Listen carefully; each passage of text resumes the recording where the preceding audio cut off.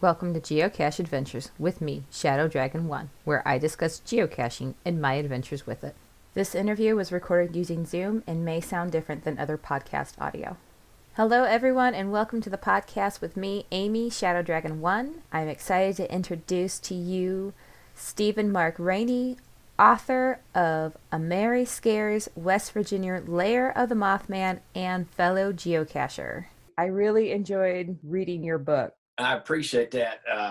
I had years ago when I first started geocaching, the publisher Crossroad Press that does the Ameriscare series had said, "Well, you should write a geocaching novel because who would do it better?" And I said, "Well, I'll give it a try." And I came up with a plot. I was never very happy with it.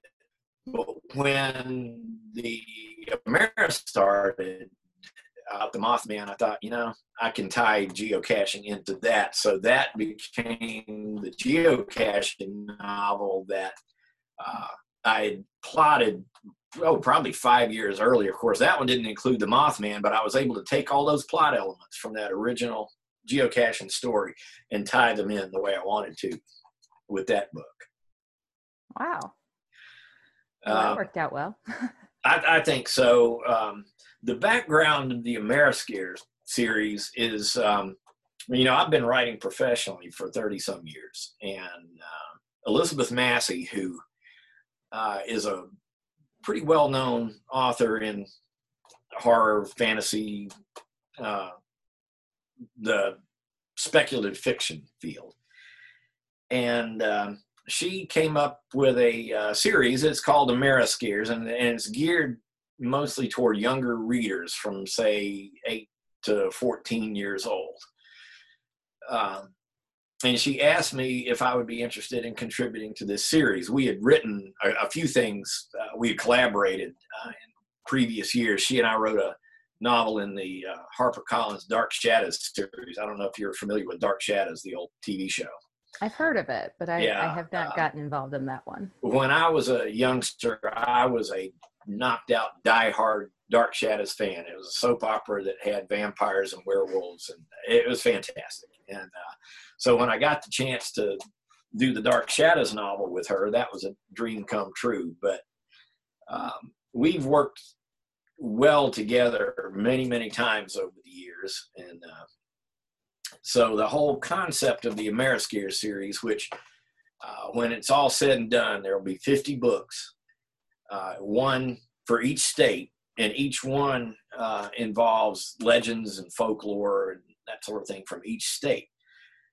And initially she said, well, the first thing I need is a book about the Mothman from West Virginia. Are you interested in that one? And I said, well, yes.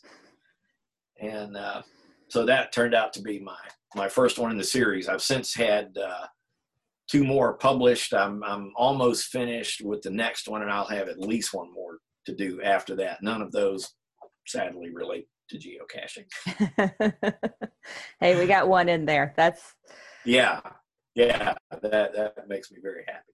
Yeah, I have done some searching, and there do not seem to be, from what I have found, too many books that feature geocaching in them. So I was very excited to come across this one. Yeah. And not only did it have geocaching, but it has monsters, which I absolutely love. Yeah, that's good stuff. I have put copies of that book in quite a few caches as like a first to find prize. And every now and then I'll just take one out to some random cache and let some poor sucker pick that thing up and hopefully be screwed.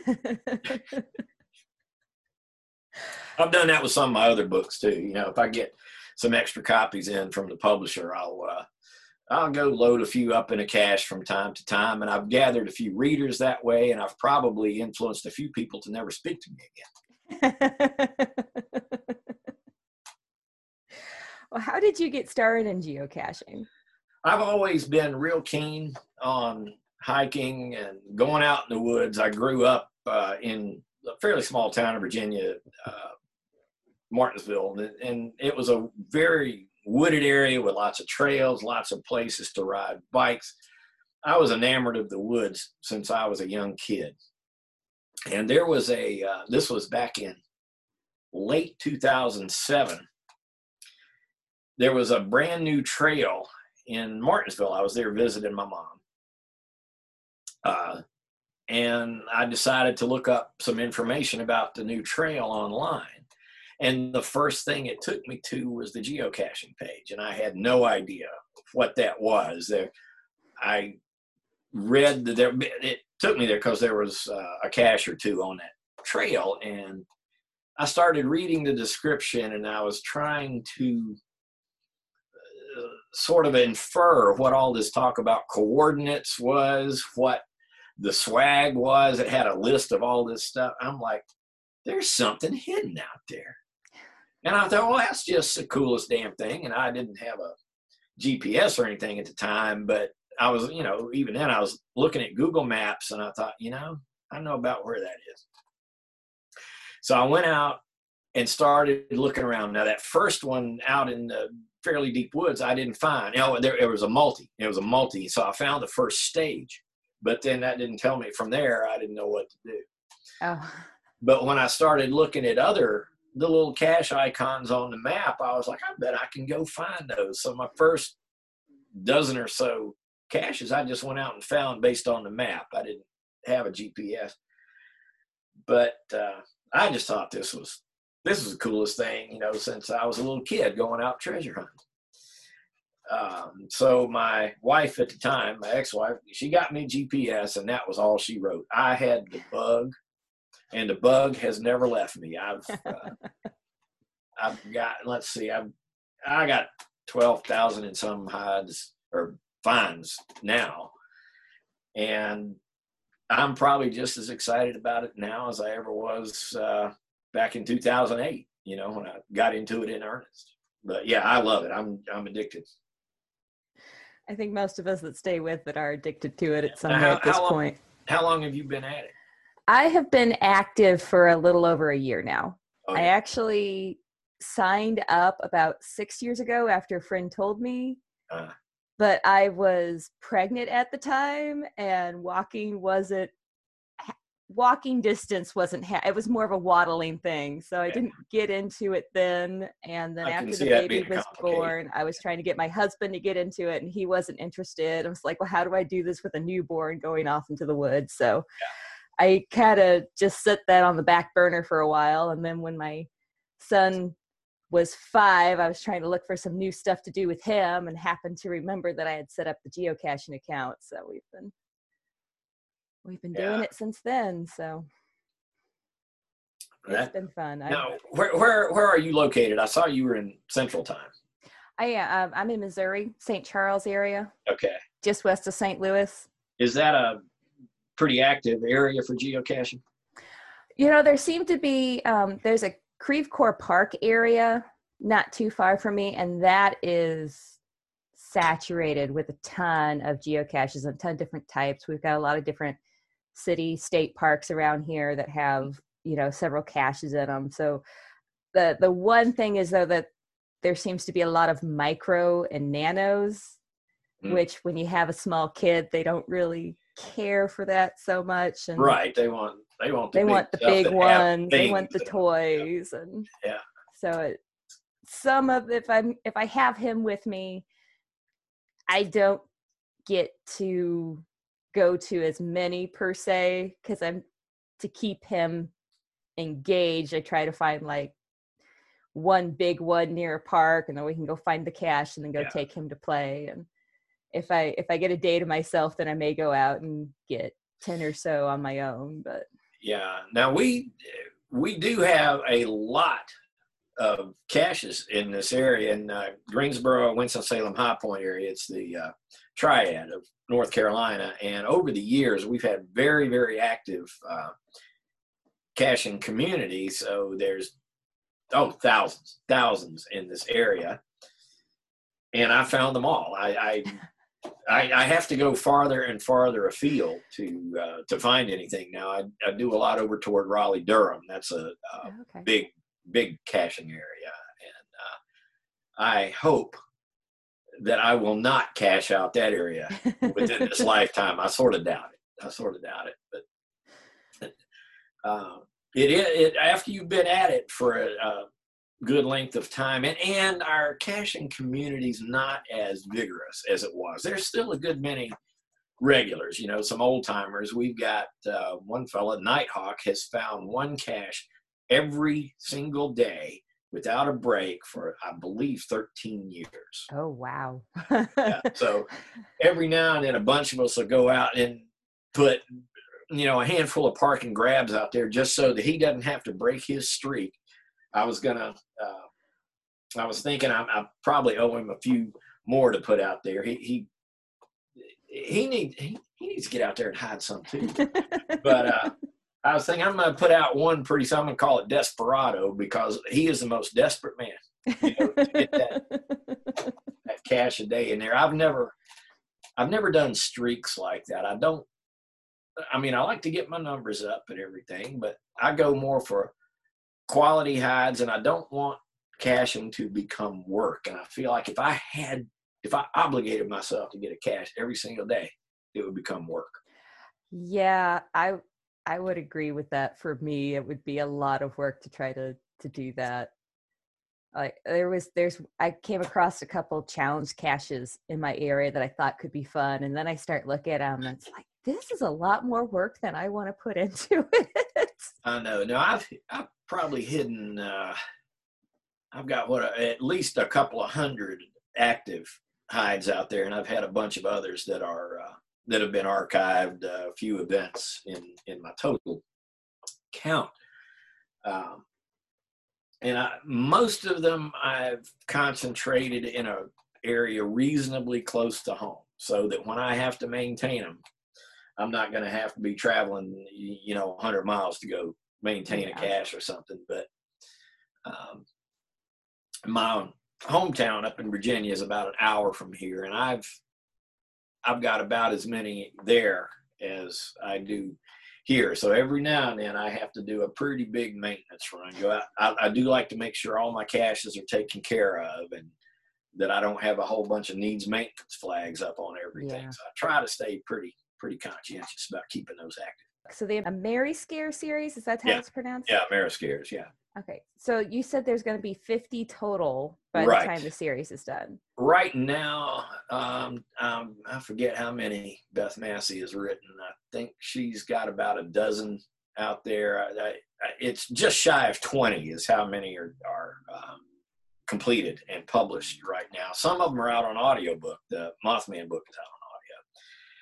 And just before the pandemic, well, it was last year, Warner Brothers and what's the company called? Margot Robbie's company. They optioned the series for television. From my understanding is that Warner was looking to do a streaming channel, and they wanted to acquire some property. So they have acquired the AmeriScare series to develop for television. And I believe they're going to adapt the individual books, which, needless to say, would be freaking awesome. Really? But then enter the pandemic, and so that thing's been on hold now, and I hope it doesn't end up having to stay on hold so long that it never happens. Who knows? But the idea that there would be a TV show based on this series with some of our works actually showcased, that that's worth a good first to find or something. I mean, that would be really hopefully that picks up soon. We can look forward to that. I do hope it will. Now, the series is written in a way where you don't have to read every book in it, correct? That's correct. There's no continuity between one or the next. They're all standalone stories. That's nice. So we can read them any order, pick and choose. Yes, absolutely. Yeah. That's great. I just I started the New Hampshire book recently, and it involves UFOs based on the incident at Exeter from the 1960s, which was quite famous. That's the only state I've written about that I haven't spent time in. Michigan book. My fiance is from Michigan, so we've spent a lot of time in Michigan, and especially up in the Upper Peninsula where this book is set. And the other one I've done is Ohio, called Fear the Grassman. The Grassman is a Bigfoot type creature, and it's apparently quite prevalent in Ohio. I never knew Ohio had its own Bigfoot, but apparently it's a big one. I never heard of that one before. Yeah. That's I did learn that there are more, Grassman sightings, Bigfoot sightings in Ohio than any other state, even California or the Pacific Northwest. Who knew? That's interesting. Yeah. So your book, when I checked, it has a rating of 4.6 out of 5 on Amazon, which to me is very impressive because you get enough people rating something and you get a all over the board. The only issue with reviews that I see with the young audience is that most youngsters simply do not write much in the way of reviews, but the books are, I think, structured in such a way is that they will appeal to adults as well. I mean, you read the Mothman book, and I assume you thought that was okay.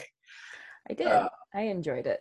Yeah, so everything I've heard is that adults do enjoy these books, even though the target audience is the younger set.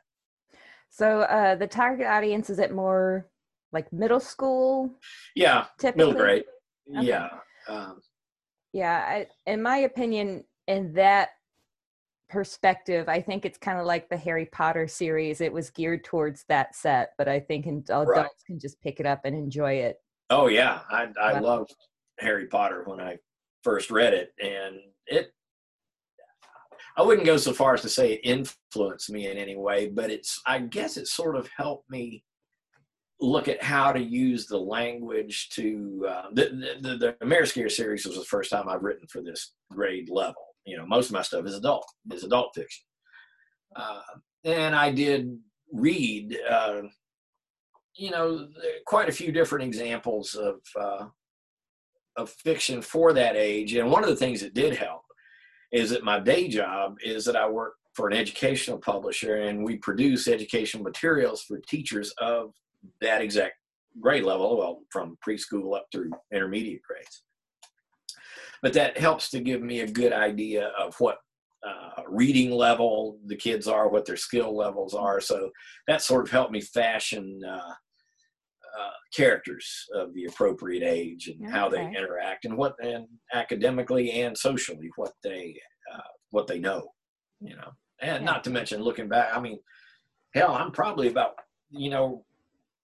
here I am 61 years old. Up here I'm considerably less than that. Let's go with that. Let's go with 15. We'll go with that. That sounds good. I think we all have our days where we definitely act a lot younger than our this physical adult ages. business. It's not all it's cracked up to be. Yeah. Except that I can go cashing about anytime I want to. There you go. I don't have to ask anybody. So for anybody that may not be familiar with the book, could you give us just sort of a brief overview about what the story is? Okay. The Mothman is actually probably one of the more famous legends from relatively modern history. You probably heard of the Mothman Prophecies, the movie with Richard Gere and Deborah Messing, Laura Linney. I saw that movie when it first came out, which was in the early 2000s, and I believe that was the first time I'd ever even heard of the Mothman. And I loved that movie. And I developed an interest in it above and beyond the movie. I mean, I started looking into the original storyline of what happened. And in my book, of course, it's set in West Virginia. The Point Pleasant is the town where the events happened in the 60s, which started out with many, many people seeing what they took to be some kind of creature with red eyes. It appeared to quite a number of people independently who had not had any contact with one another, and they all reported seeing this thing.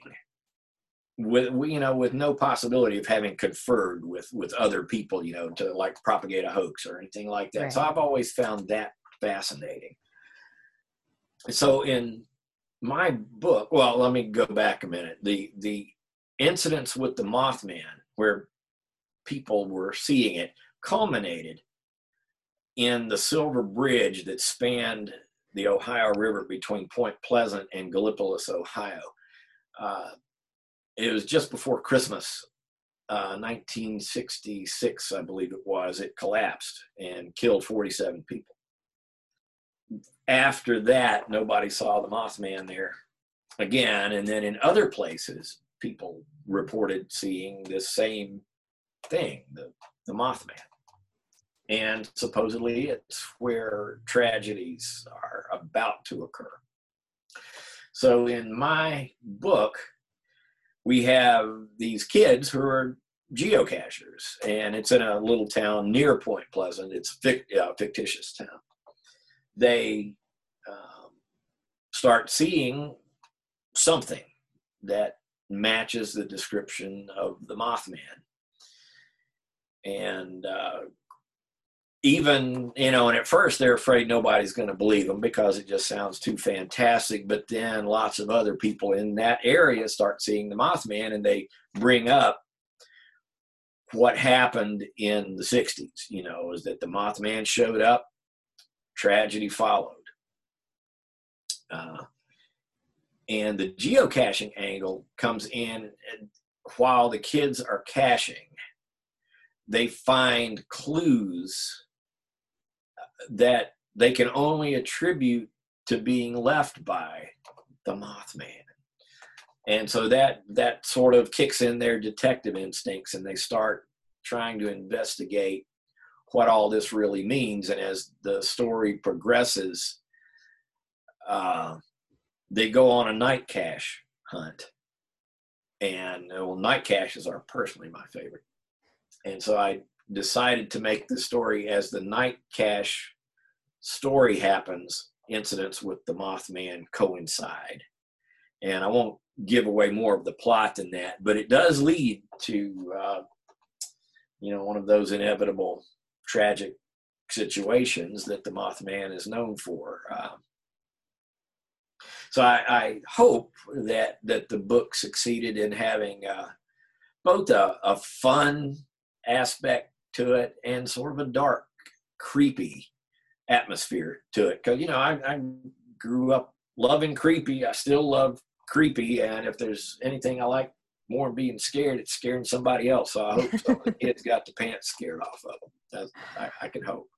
Well, I enjoyed it. And even for me as an adult, it did kind of have a creepiness to it, especially towards the end when the tragedy took place there. One of the things I think you as a geocacher may appreciate is that fortunately Point Pleasant is 4 hours from here. And so when I determined that I was going to combine the geocaching aspect with the Mothman story, I said, I'm going to go to Point Pleasant. I'm going to go geocaching. There are tons of caches in and around Point Pleasant. Very nice caches. There's an area, and it figures in the novel, it's called the TNT area. It's just north of Point Pleasant. It's an old, it was a facility for manufacturing and storing ammunition back during World War II. After the war, the facility was abandoned. And when I say abandoned, it was just left. Boom, everybody went away. And so the forest encroached on this facility and eventually just completely overgrew it. They stored the TNT in these structures called igloos, which were domes, probably about 100 feet in diameter. And all those igloos are still out there. Most of them are closed up, and some of them you can't even tell they're there until you suddenly encounter like a rise. And you find an iron door into a hillside. So while I was out there caching, I encountered quite a few of these igloos. And at one of them, I came upon the iron doors. I took my hiking stick and whacked on the door a couple of times. The echo inside that thing was staggering. It went on and on and on. I'm like, how big can this thing possibly be? And it wasn't long before I came upon an igloo and the doors were standing wide open. And I thought, should I go in there? You better believe I'm going in there. And so I walked in, and sure enough, it was pitch dark in there. And the inside was lined with metal. So it was a metal dome. And when I spoke, sure enough, that echo in that dome structure, it went on and on and on. And I'd say for a full minute, I could still hear my voice echoing around and around in that place. So that was kind of creepy. Yeah. And then afterward, it was that night, as a matter of fact, I was staying at the Lowe Hotel, this beautiful old, supposedly haunted hotel in downtown Point Pleasant, when I had a panic attack. I was thinking, I don't know how securely those doors were open. I don't know if they could have sprung shut while I was in that thing, but if they had, I'd still be there today. Somebody might have found my car eventually, but TNT area is hundreds and hundreds of acres. Wow. And I parked my car a little ways down, a little turn in off of the main road. And when I say a main road, it's barely more than one lane gravel road that goes a few miles through these woods, and it's sort of checkerboarded with them. So eventually I suspect somebody would have found my car, but that could have been an awful long time later. So I'm really, really glad that door didn't decide to shut on me while I was inside that place. Yeah, that's a creepy thought. It really is, but I do enjoy, when it comes to geocaching, I enjoy fairly extreme caches. I do a lot of tree caches. In Point Pleasant, I got to climb a tree, a pretty good tree. So a lot of my hides are up trees. A lot of my favorite caches are up trees. The one in Point Pleasant in the TNT area was memorable in that to get there, once you get into these overgrown areas, it's so thick. I had to hack my way several hundred feet to get into the woods deep enough where I could actually get to the tree to go climb it.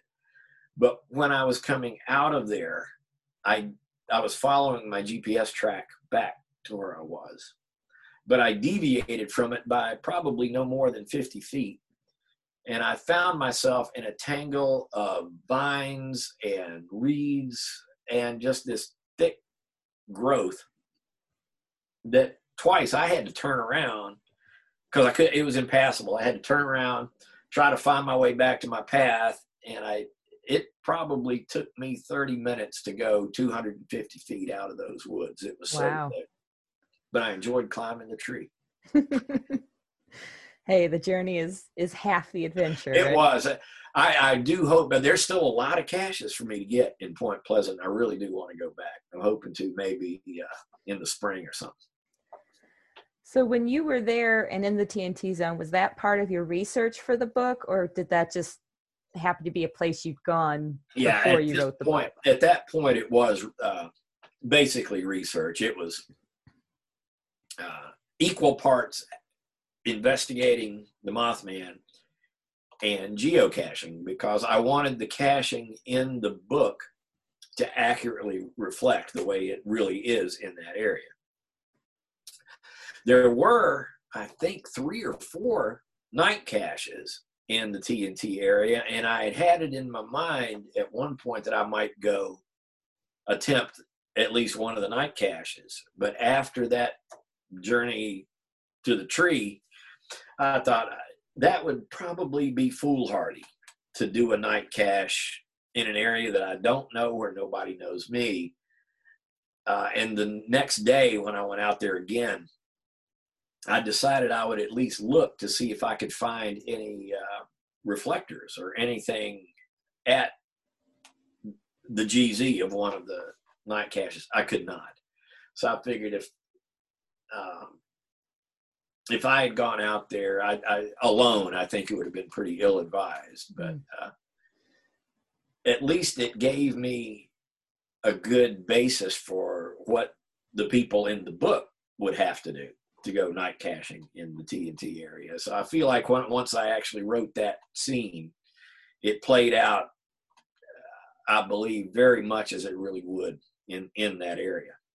That's I'm neat. hoping so. So at least the one night cache in the book is sort of based on some of the caches in the area. Are there other ones in the book that are based on any caches you did while you were out there? I think the night cache is the only one that I went in depth into the terrain and the character of the land and all that there. Most of the other caches in the TNT area are pretty much traditional. Some are micros, some are larger size. The one that was up in the tree, if I remember, was a vampire bat. Oh, wow. I'm trying to remember. You know what? Some of the caches in the TNT area, and I hadn't even remembered this until I thought about that one. They're based on movies. They have movie themes, and the one up in that tree was called Wrong Turn, based on the movie Wrong Turn, because it has a scene up in a tree. Oh, that's neat. Yeah, that just now came to me. So when you were out there doing research for your book, there's always two sides to all these sort of cryptid and monsters. You have the skeptics, you have the believers. Yep. Did you go out there as doing skeptical research? Were you just out there trying to look more for, just the lore and the history of it? What was sort of your point of view when you were doing this? Real life history. I am quite skeptical of such things, but I'm also fascinated by phenomenon that, if you take it at face value, are inexplicable. Usually there is some natural explanation. People, you just don't know what that natural explanation is. But this one in particular, I think, fascinated me because, as I was saying earlier, it was corroborated by so many people in different areas around there who did not have contact with one another. And the perception I got in reading so many accounts of it was the genuine sense of fear that these people conveyed when they were interviewed. That it seems to me, if I were going to perpetuate a hoax or just tell a lie, I know some people are probably better at it than others, but I just don't see how you could lie so convincingly. So many different people could do that. I believe they saw something. I don't know what. Yeah. That some preternatural being, I have my doubts. But I also doubt, one of the explanations was that it might have been a sandhill crane, which is a very big bird. It stands almost as high as a man and has red rings around its eyes that some people, who knows, if they saw it in a half light, might have mistaken the red rings for glowing eyes. But are you familiar with the podcast Monster Talk, the science show about monsters? No, I checked out a lot of, especially when I've been researching the books, I've checked out a lot of things, but I don't know that one, I don't think. That's one that I really like because they actually use monsters as a topic to discuss critical thinking in science. And Mothman is one of those episodes, and the cranes that you mentioned is one of the theories that they talk about. Definitely need to check that out. So it's called Monster Talk? Yes. Okay. Yes, it's one of my favorite podcasts personally. I will check it out. I like it because they're very open. They have people that come on the show that are skeptics, and they have people that come on the show that are very much believers in some of the stuff they talk about, and they're just very open and respectful about people's viewpoints. I really like that idea. Yeah, that sounds good. So one of the things that's great about your book is you don't have to know anything about geocaching or Mothman. You put a explanation of both in the beginning. Was that something you always planned to do when you were writing it, or something that kind of came about at the end of it? Or I wanted to make sure that readers who were unfamiliar with these main themes weren't going to get lost early on. And so, yeah, I made a point that I wanted to work in the details about both the Mothman and caching, but not give you big information dumps. There's no better way to lose a reader than you drop an encyclopedia of information on them that kills whatever tension that the story may otherwise have generated. I wanted to give you enough information going in so that you didn't feel lost, but that information would be developed and enhanced the farther you went into the book, so that you would sort of naturally pick up enough of what's going on to get you through the story without ever feeling lost. Maybe, have questions, have a sense of mystery, but not lost. I didn't want a reader to get lost in there. I personally think you did well about it. I mean, I was familiar with Mothman beforehand, but I'm not as necessarily well versed in Mothman as, say, some other people may be. Yeah. But I felt like what was provided in the beginning of the book was a good basis for anybody to kind of grab a hold of the idea. That being my first of the Ameriscares book, that sort of served as a template for how I've approached this, the succeeding books, is to give you some information up front, enough that you feel like you can latch on to the events and the characters. You don't get everything. You get more as you go. And that's how good fiction is going to work anyway. So I hope I'm succeeding at it. But like I said, the Mothman book did sort of serve as a template because it's the first, like I said, for that grade level. And that, I think, grabbing and holding a young person's attention frankly, it's more difficult than grabbing an adult, because an adult reader who loves to read, who reads in many different genres and all, sometimes I guess the word is patience. They have a little more patience for things unfolding.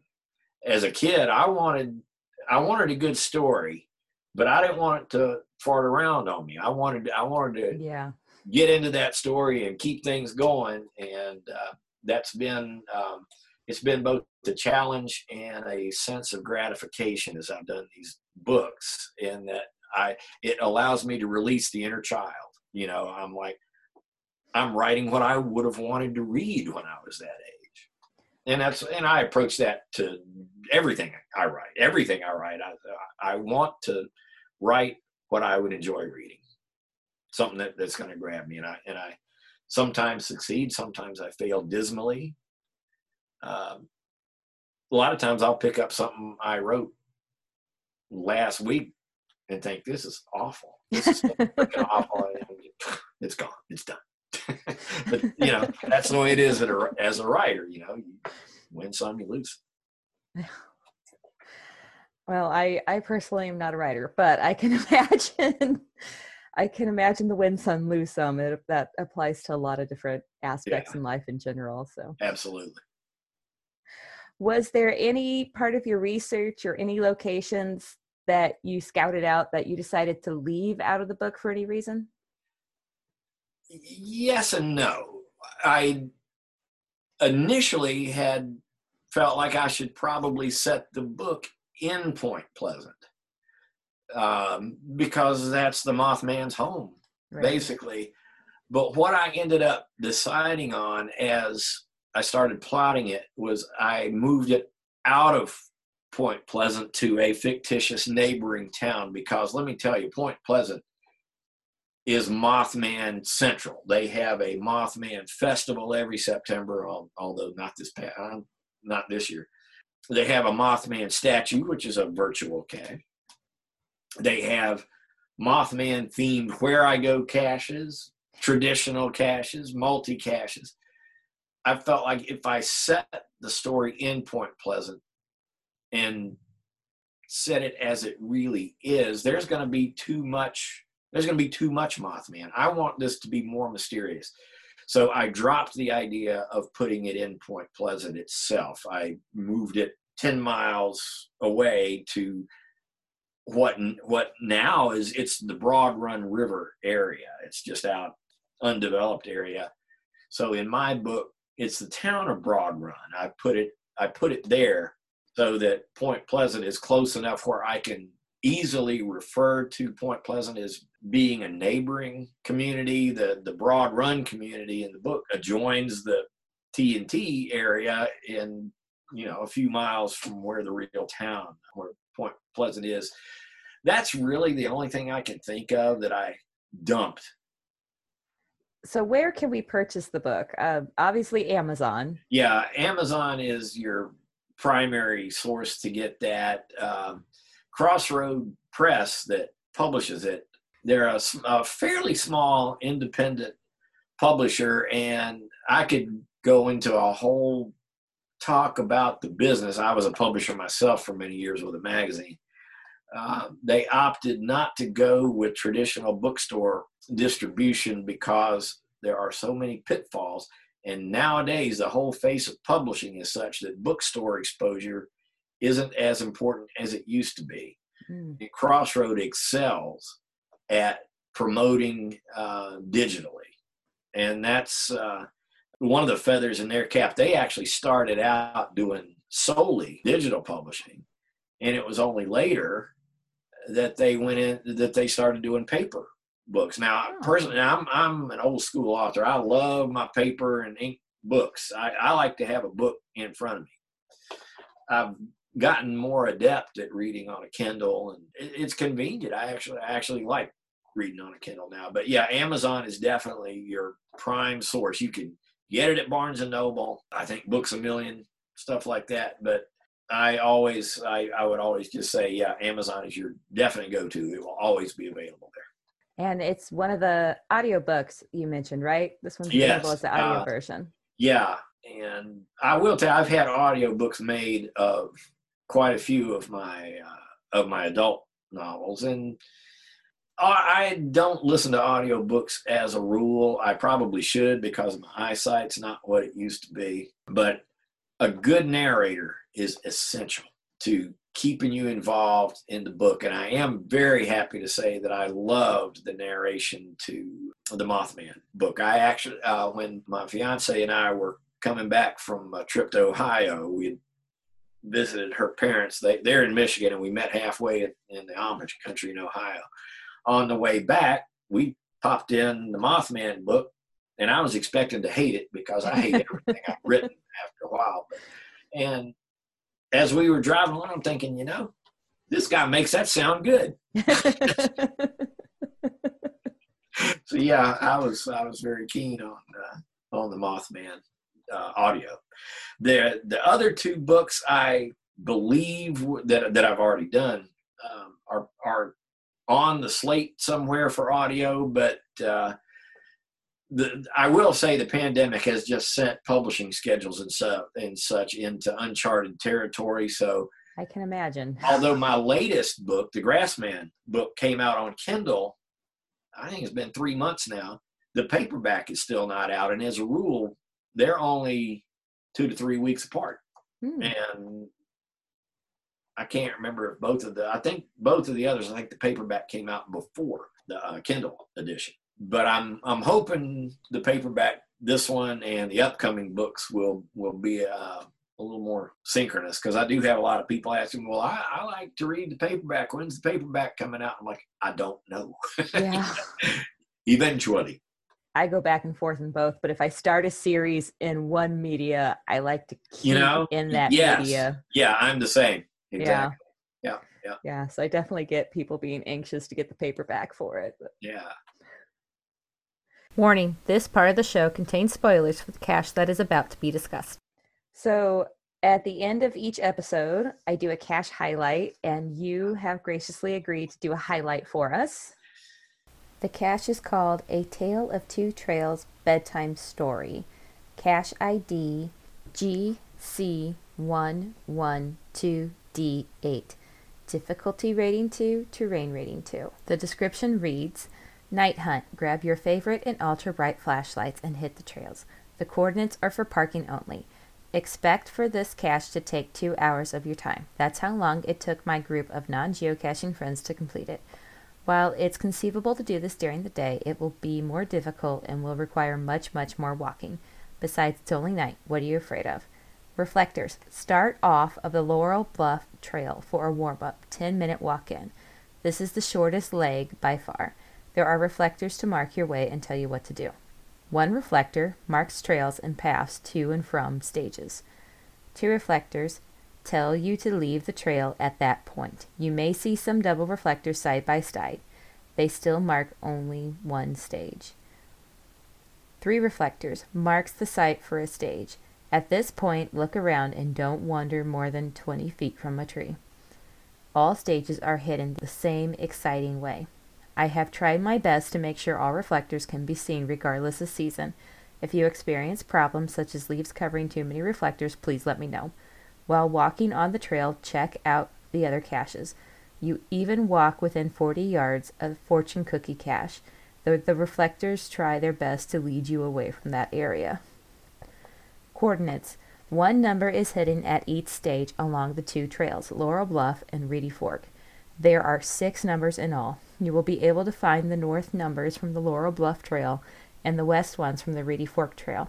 The numbers are presented in reverse order, so finding 3, 2, and 1 will read north 3610.123. If you walk more than 200 yards without seeing a reflector, 2 things are likely. You missed a double reflector, so the trail ended, or a pedestrian removed too many reflectors. The final cache is hidden in my usual offbeat style, but no higher than your head.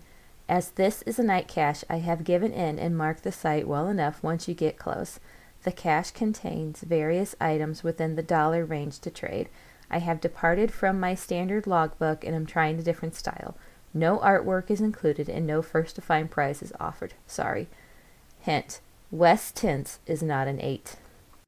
It was the first night cache I ever did back in 2008. The lake trails here in Greensboro they're all around we have several big lakes and the trails go around the lakes. This one, like I said, was my first night cache. So I didn't know what to expect. And I went with a young lady whose geocaching handle is Cup Daisy, and it turned out, and I did not know this when I started caching, she was a person I had formerly worked with. Neither one of us knew that each other were cachers. And we found this out after a while, so we decided to go after this night cache together. She invited along her brother and another lady who went by Bog Turtle. And I think I had met Bog Turtle one time very briefly in the past, but we decided the 4 of us would go after this night cache. Now, Bog Turtle did not know that I was a horror writer. Oh. She tends to be apparently a little bit sensitive about gruesome, scary things. So as we were following these reflectors down one side of the lake, as it turned out, in order to get the coordinates for the final cache, what you do is you have to have a pretty high-powered flashlight. You shine your flashlight across the lake, and you only find this out by trial and error, that numbers have been made out of reflector tacks on the trees on the far side of the lake. So you've got to have a light where you can make out those numbers from several hundred feet away. Well, we were going along the south end of the lake and shining our lights across, and we could make out the numbers where necessary.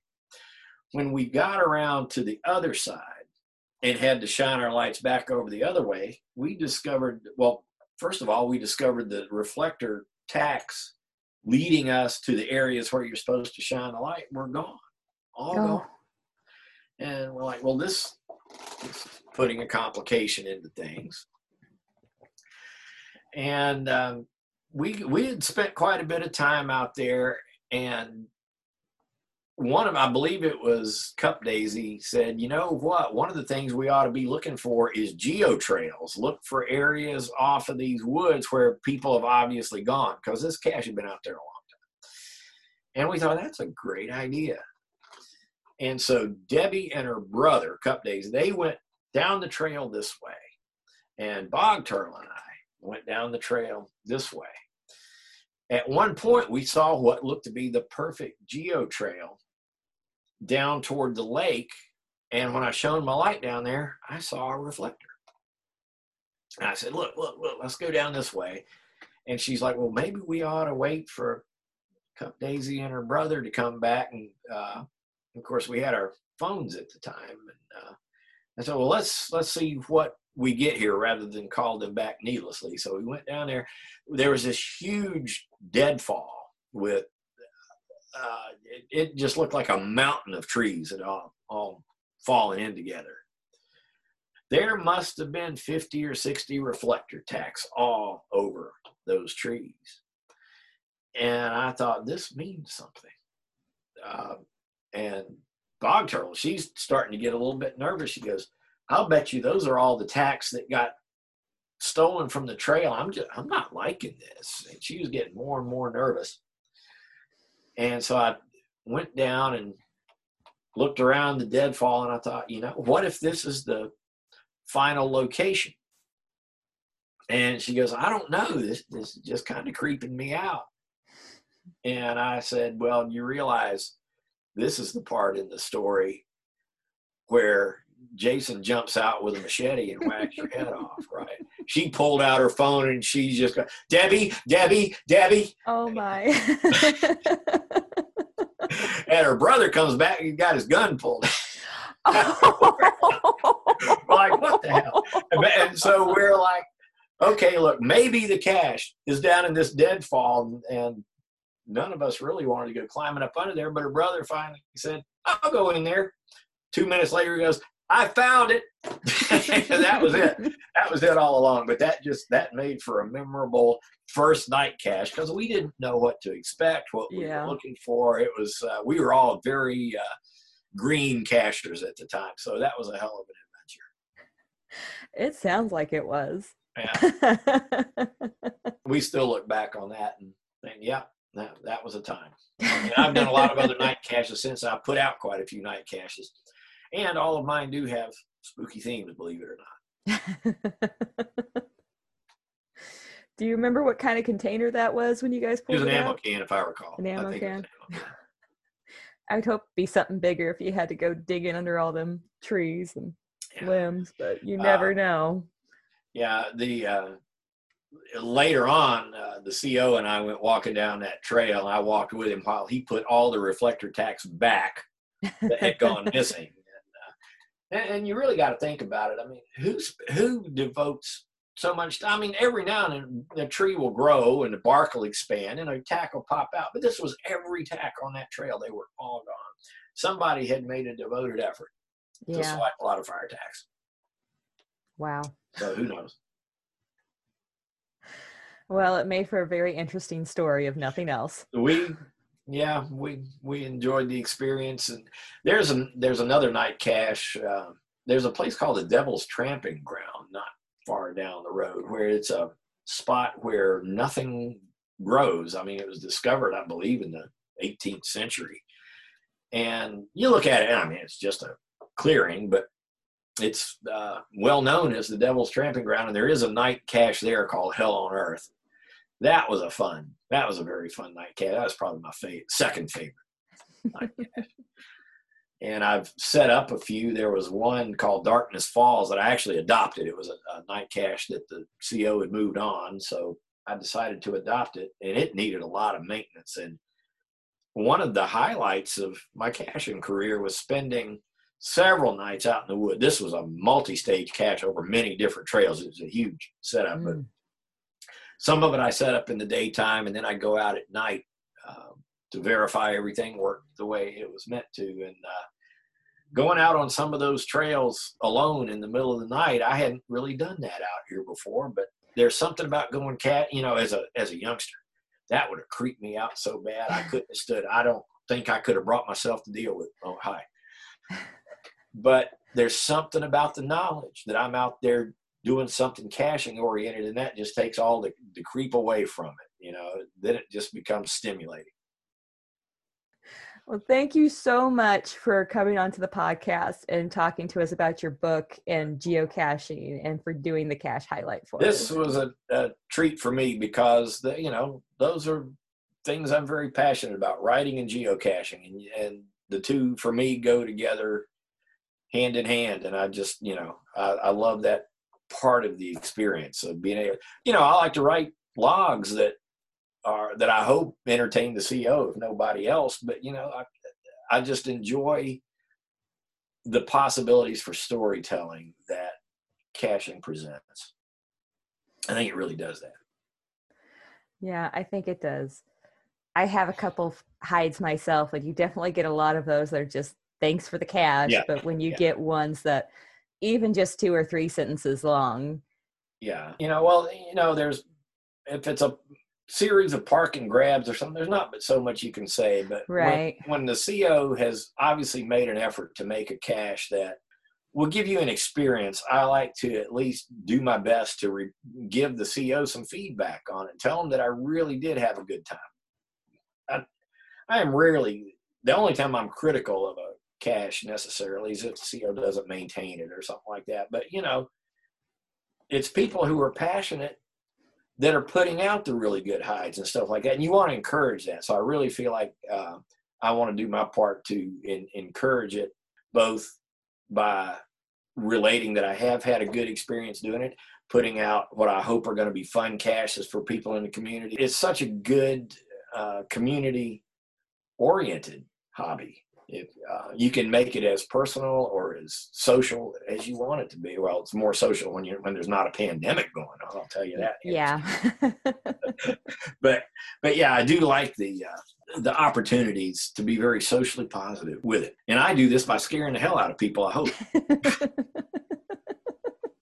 And I really do appreciate you getting in touch with me to do this, because I hope this will entertain folks and maybe attract people to caching. There can never be too many cachers, I think. The community here is smaller than it used to be, and I would love to see a resurgence of it. I have ran into a couple of cachers out in the field, but not many. And I'm not sure if it's just because it's the pandemic or what exactly is going on, or if it's just because of the area I'm in. I'm hoping next summer, we get to have a little different life experience in general for everybody. Even the pandemic is hopefully, knock on wood, gone by then. I hope so too. But again, I so appreciate you reaching out and let me know what about your show. I mean, this is great. Again, thank you so much for coming on here today. If nothing else, I have very much enjoyed talking with you. And likewise, thank you. You've been listening to Geocache Adventures with me, Shadow Dragon 1. If you enjoyed this episode, please take a moment to leave a review wherever you listen to podcasts. Do you have a topic you'd like to hear discussed? Do you have a geocache adventure you would like to share for the Cache Highlight? Would you like to be a guest on the show? Reach out to me at geocache.adventures.podcast@gmail.com or on the contact page at geocacheadventures.org. You can also check out Geocache Adventures merchandise by visiting the store page at geocacheadventures.org. Thank you for listening, and I hope you've enjoyed this show.